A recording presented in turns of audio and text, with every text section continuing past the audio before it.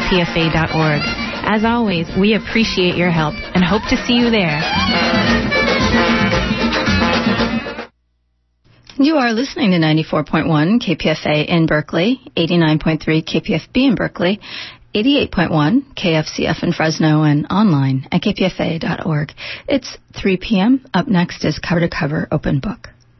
Plays the first play in the red.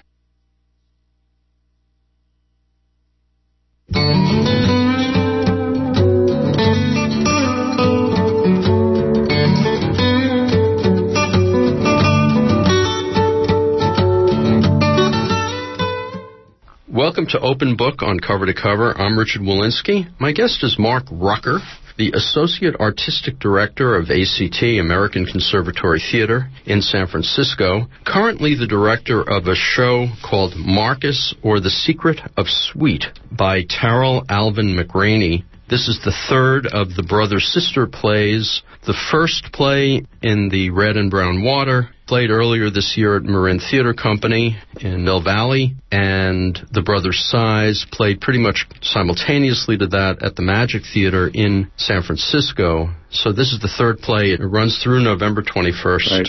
Mark Rucker, let's talk first about Marcus or The Secret of Sweet and how you came to ACT. This is a very unusual situation. 3 different plays, a trilogy put on by 3 different Bay Area organizations. The trilogy itself is about African-American life, about gay life, and about life in the South today. How did this whole thing come together? These plays were performed in 2 other productions of the trilogies, one in New York and one in Chicago. And so we got a hold of the scripts last year, and one of the first things that Carrie Perloff did when I came into the building to become part of ACT was to give me these 3 plays and say, what do you think? And we talked about doing the trilogy. We talked about which of the plays we were most excited about, and when it came down to it, we knew that Marin Theater Company was very interested in the trilogy as well. There were many conversations. My recollection is that we realized that it would be a wonderful opportunity for 3 theaters to do the plays. So we started talking to Marin and to the Magic Theater, Loretta Greco there, about doing it, and it just happened. And it's really an unprecedented, it's kind of an amazing thing, and it's been a wonderful experiment for us to work with the other theaters. I mean, they're 3 separate productions, but they have many things that link them.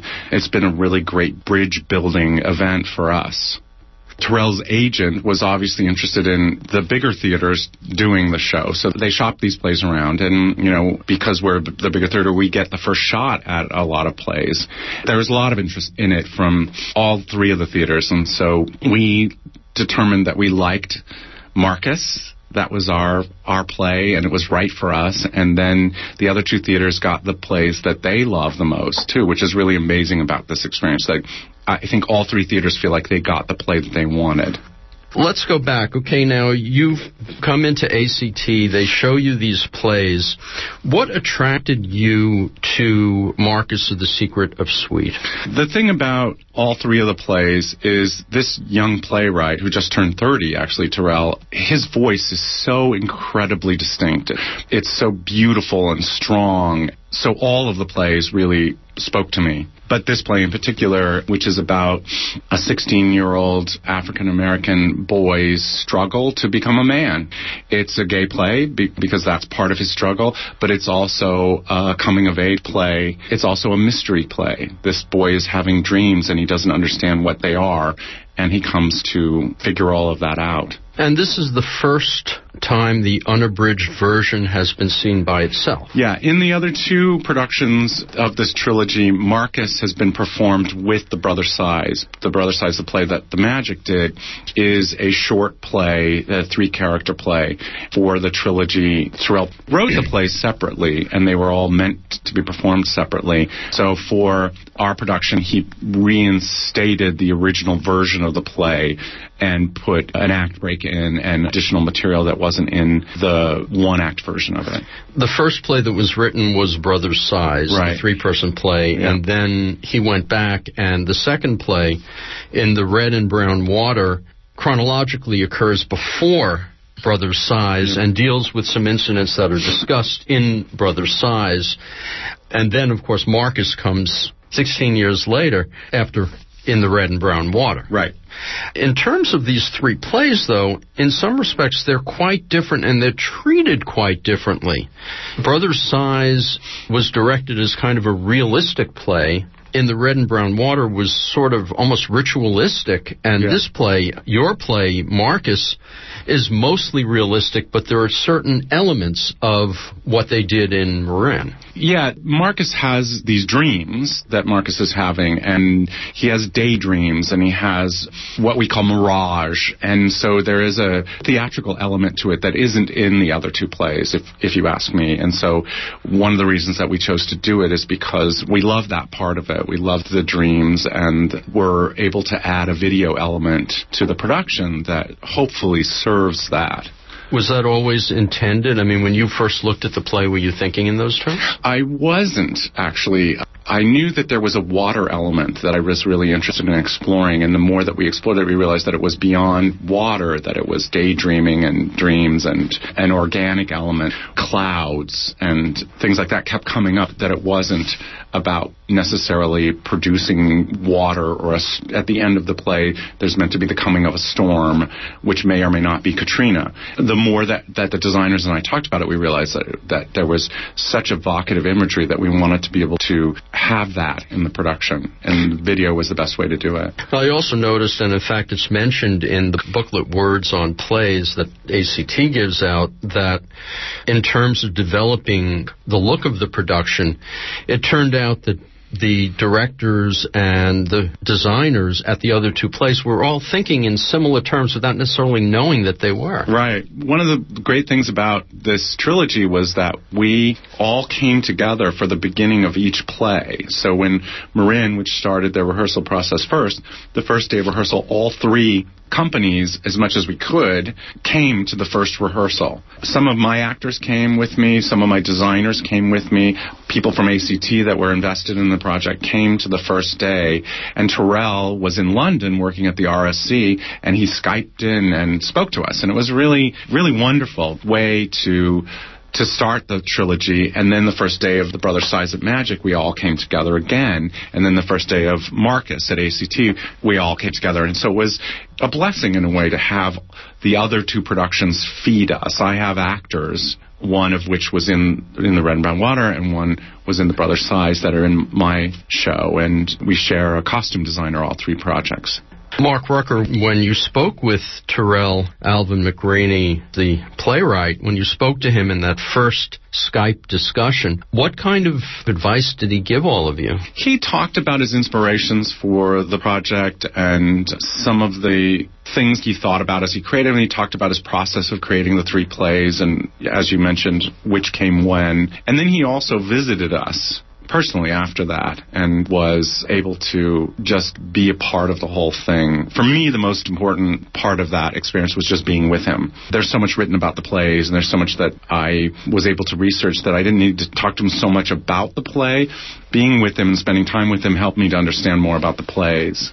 It seems that as one of three directors, did you three ever get together and discuss, or did you kind of at one point just go your own way? We definitely knew that we were going to go our own way, and we are very different directors, but we really bonded, Ryan and Octavio and I think, and I feel like they brought a lot to... I feel selfishly like I got the most from the whole thing because I was the third one, and I had the other two productions to experience before mine was finished, and these guys became my friends. I mean, we have this thing that we shared, and we'll always be close because of it, I think.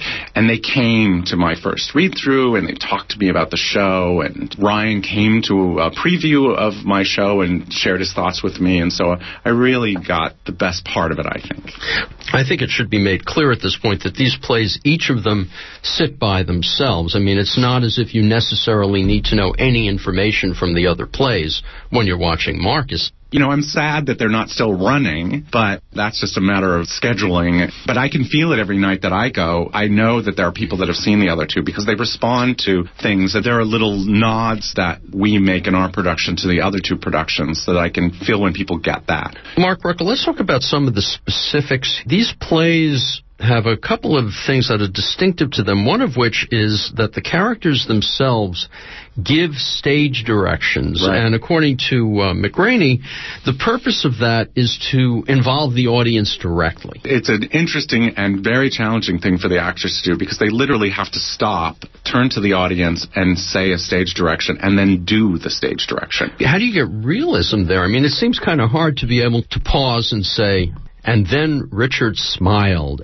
And then you have to stop, and you have to feature that smile in a way, and it's hard, right? That's impossible for me. And so the actors who are looking to be in the moment, smiling, have to stop, tell the audience, Marcus smiles, turn to the other actor, and then do the smile. It's Terrell's way of involving the audience. It's also a way of asking the audience to really look at that smile that's coming and how it connects to the action. So it's very challenging, and I think it takes the audience a little bit of time. I can feel it also each night when I know the audience is finally comfortable with the convention. It takes them a little bit of time because in a way, it's calling them out. It's connecting. It asks the audience to keep being involved in the action. It says, I know you're there. I know you're there. And so that's an interesting thing. A friend of mine seemed to indicate that this was some kind of convention from the African-American storytelling. You know, the plays are... The other two, maybe a little bit more than Marcus, are inspired by Yoruban myth. Certainly the character names remain in Marcus, but there isn't as much, although Marcus Eshu and the Yoruban god Eshu is this quixotic, sort of pixie-like character that inspires the movement of this play a lot, because the play goes in a lot of different directions. As I understand it, part of that is that part of ritual that really calls out to the audience. In terms of the ritualistic aspect, as I said, the first play in the Red and Brown Water was quite ritualistic, including some choral speaking. Yeah, it's the most musical of the three plays. And also Ryan's production was very meta-theatrical in that the actors were always on stage and watching, and there was a lot of physical ritual to it as well. When you're working with that ritualistic element and want to bring in naturalism, how do you as a director guide your actors? I mean, like you would do with any play. We broke it down and we talked about it in a sort of moment-to-moment way so that it could be grounded and alive, even though there's the theater element, too. You mentioned before about, trying to get someone to smile on cue. Was that particularly difficult for any of the actors? Absolutely. It's really hard for an actor because they want to smile. They don't want to stop and tell you that I smile and then do it. It's not natural. You want it to flow. And it took a lot of work for them to stop, talk to you, and then turn and do it in a genuine way. I was constantly going, look at me, look at me, look at me when you do that, because they want to just keep, going, because it gets in your body in a way that real behavior does. It seems easy, but to actually say, Marcus turns at one point and says, tears, and then he cries. It's not natural, but he does. I mean, and Richard found a way to do it, and it's actually beautiful to stop for a second and ask you to look at me cry, and then I cry. This being the most recent play, do you see in the play development in Terrell Alvin McRaney's work as a playwright in terms of the quality or the way he uses dialogue? It's hard because I'm biased, but I do think that you can see the evolution of a young playwright coming into his own through the three plays. These plays are all about African Americans. You're a white guy. The other two playwrights, one is Latino, correct? Octavio, who directed The Brother Sizes. The three of us each connect to the plays from our own experience in interesting ways. I mean, I think Octavio's experience definitely connects to The Brother Sizes. I think that Ryan, who grew up in Louisiana, who knows that this world so well, has his connections to Terrell's work. The thing that's fascinating to me is Marcus's story is one that I identify with so completely. It's a coming out story. Yeah, it's a coming out story. So, in particular, Marcus's relationship with his mother is one that is so close to my experience with my own mother that it was very easy to access it. My mother's from Mississippi, and so I have that connection too as well. But there's so much about the play that feels like it's my story that I deeply connect to it. Given that, And given the fact that you have your own vision, how easy or hard is it, I guess it's easier in some place, harder than other, to bring your vision so that the actors are being themselves and yet fulfilling your vision? That's pretty easy for me. I love actors, and I love working with them, and I love watching them and helping them, and so it's not a difficult thing to do. And I think that these actors are an incredible group of actors in my production, that it's very moving to me to have an incredible veteran like Margot Hall in the show, and Gregory Wallace, who's a core company actor at ACT. Plus, I have 4 actors, young African-American actors who are just emerging, really, 2 who just graduated from our MFA program in June, and 2 who are third-year students in the program.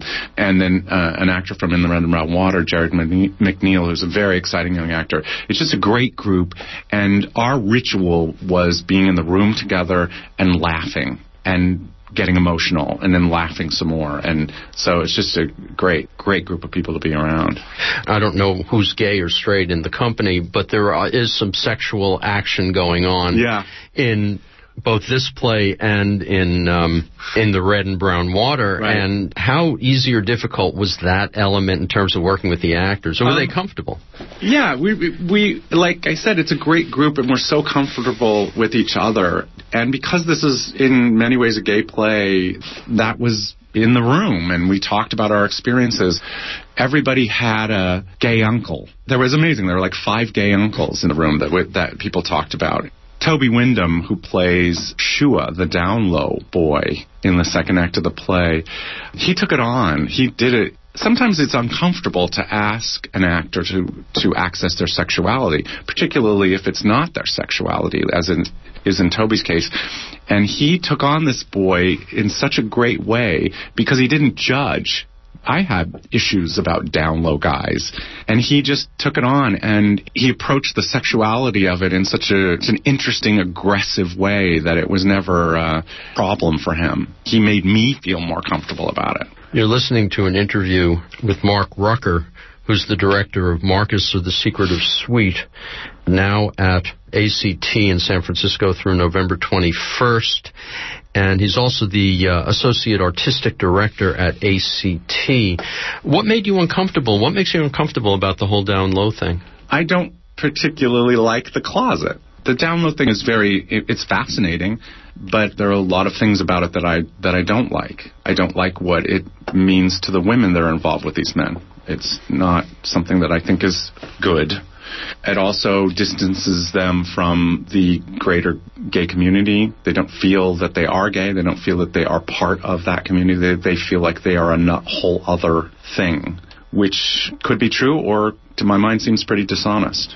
Did you talk about this with Terrell Alvin McRaney? You know, I don't think we talked so much about that with him. One of the things that he talked to us about that I thought was interesting is what it is like for a gay teenager who doesn't actually know that they're gay, but are told by people all around them that you're gay, and taunted and told about it in negative ways before you're actually ready to even name it or approach it. And I certainly identify with that.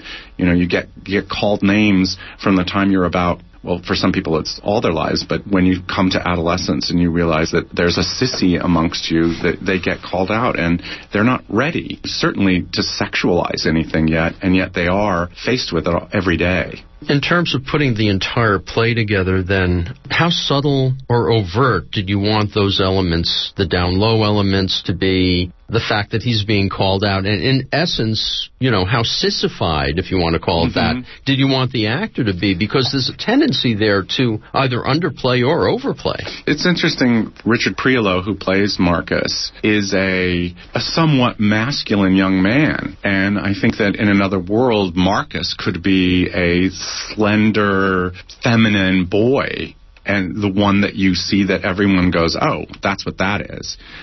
But we didn't choose to do that. We didn't choose to ask him to do that so much as what I did is got Richard to find his most comfortable androgynous self in the role and let that be. I know from my experience, whereas, I mean, I think I'm pretty gay. Some people might say, oh, well, you're this place on the spectrum or that place on the spectrum. It's the same for you. I mean, but at the same time, we can identify those parts of ourselves that are gay, whatever that means. And people will call you out on it. Even the most masculine gay man has girly parts. Well, even the most masculine straight guy has girly parts too. I mean, and that's what was fun about doing this play, is to ask the straight guys to be in this world, and they like it. Once you become comfortable with it, it's kind of fun. How old is the actor in real life? 29. Taking people in their mid to late 20s and asking the audience to pretend that they're 16 or 18. Yeah. I mean, how much weight should we give to that? I found it a little distracting, actually. Well, it's the nature of theater for us to ask you to imagine. We decided, first of all, these actors were part of our family, and when we chose to do the play, we asked ourselves, should we go this way or should we not go this way? And we said, yeah, we should go this way. First of all, you need somebody who is seasoned enough to do these difficult plays. And also the nature of the theater, this particular theater writing, is to say, there's a line in the play that we kept because all three plays have this, where the issue of skin color is huge in African American culture in a way that I had no real knowledge of before this play. But in all three of the plays, somebody calls someone light-skinned. And in the case of these three productions, the actor's skin tone didn't necessarily match the stage description, but we kept them because it was another way of saying, imagine Marcus with lighter skin, if you choose to, if you want to. Imagine that he's 16. Hopefully you'll go along with it. Right. I probably would have gone along easier with 18. It's interesting that you say that because the original version of the play, he's 18, but he changed it to 16. And I know why, because I know what it was like to be 16 as opposed to 18, dealing with these things. At 16, you're going to explode. At 18, you're maybe a little bit further down the road. Mark Rucker, let's talk a little about your own career. You said you grew up in the South? No, my mother's from Mississippi, but I'm from Southern California. What brought you to theater? I am a product of the old California school system when there were arts programming. And I started doing theater all the way through school, but particularly in high school. My high school in Orange County, Southern California, in the late 70s, we had a theater department. I had many classes in theater. We had 6 productions a year. So I started directing in high school. And then I went to UCLA and really studied directing and was able to continue doing it. And then I went out in the world and did a little more, and then went to grad school, and here we are 20-some-odd years later. Well, how did you get your first directorial role, and did you ever want to be an actor?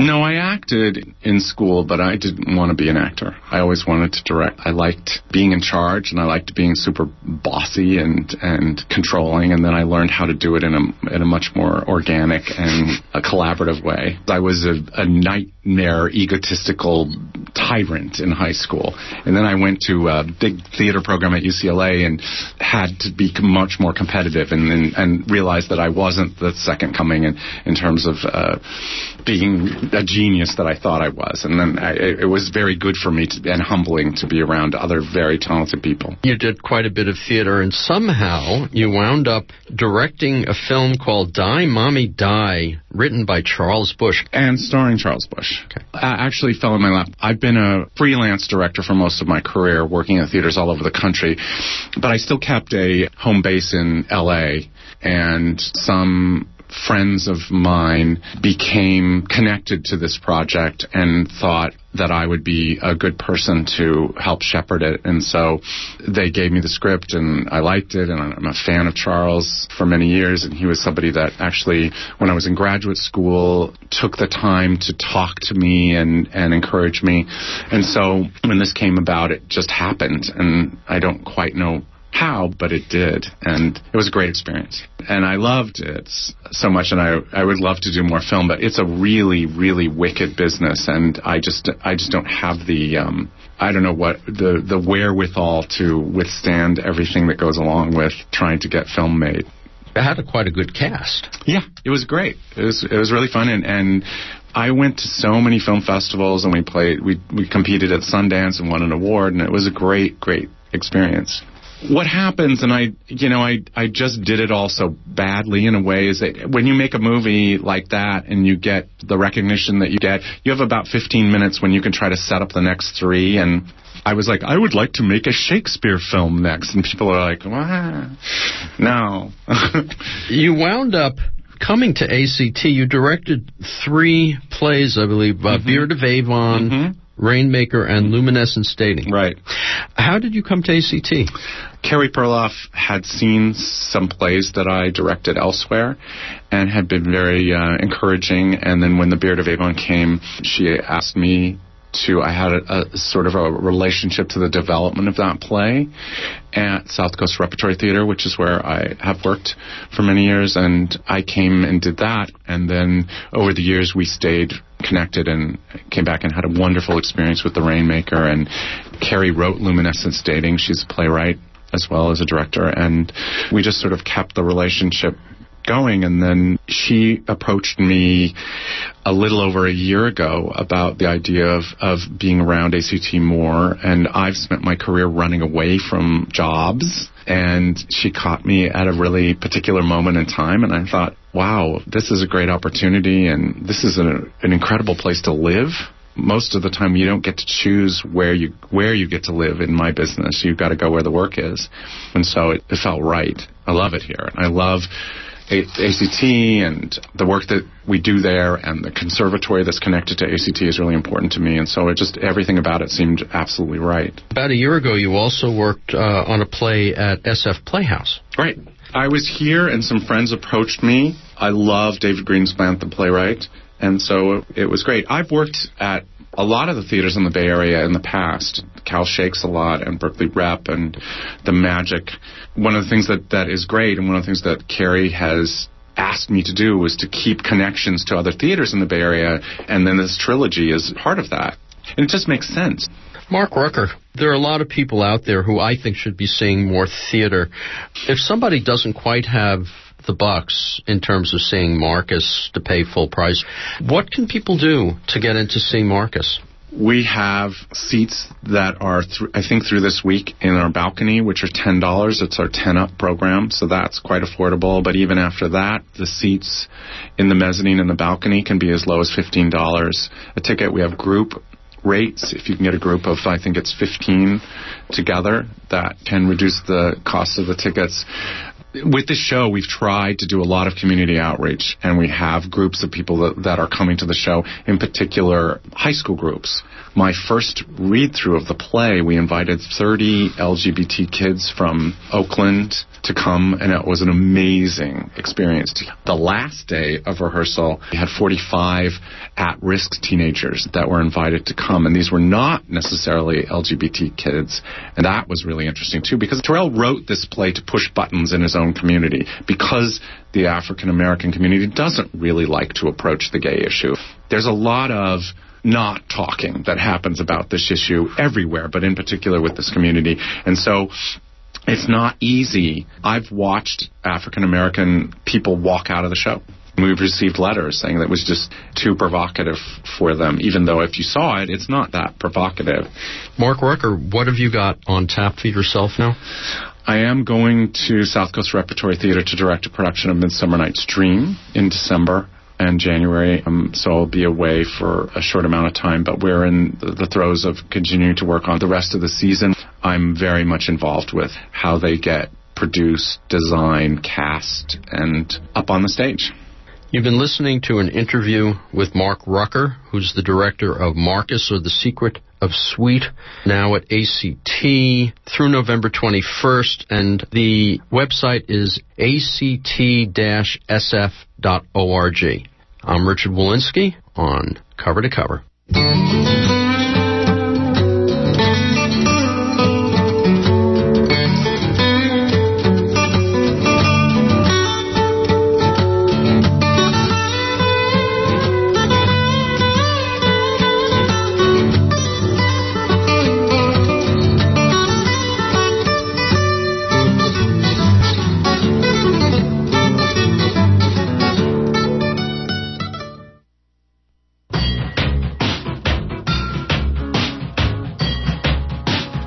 paid staff of 94.1 KPFA, listener-sponsor Pacifica Radio, is affiliated with the Communications Workers of America, CWA, Local 9415.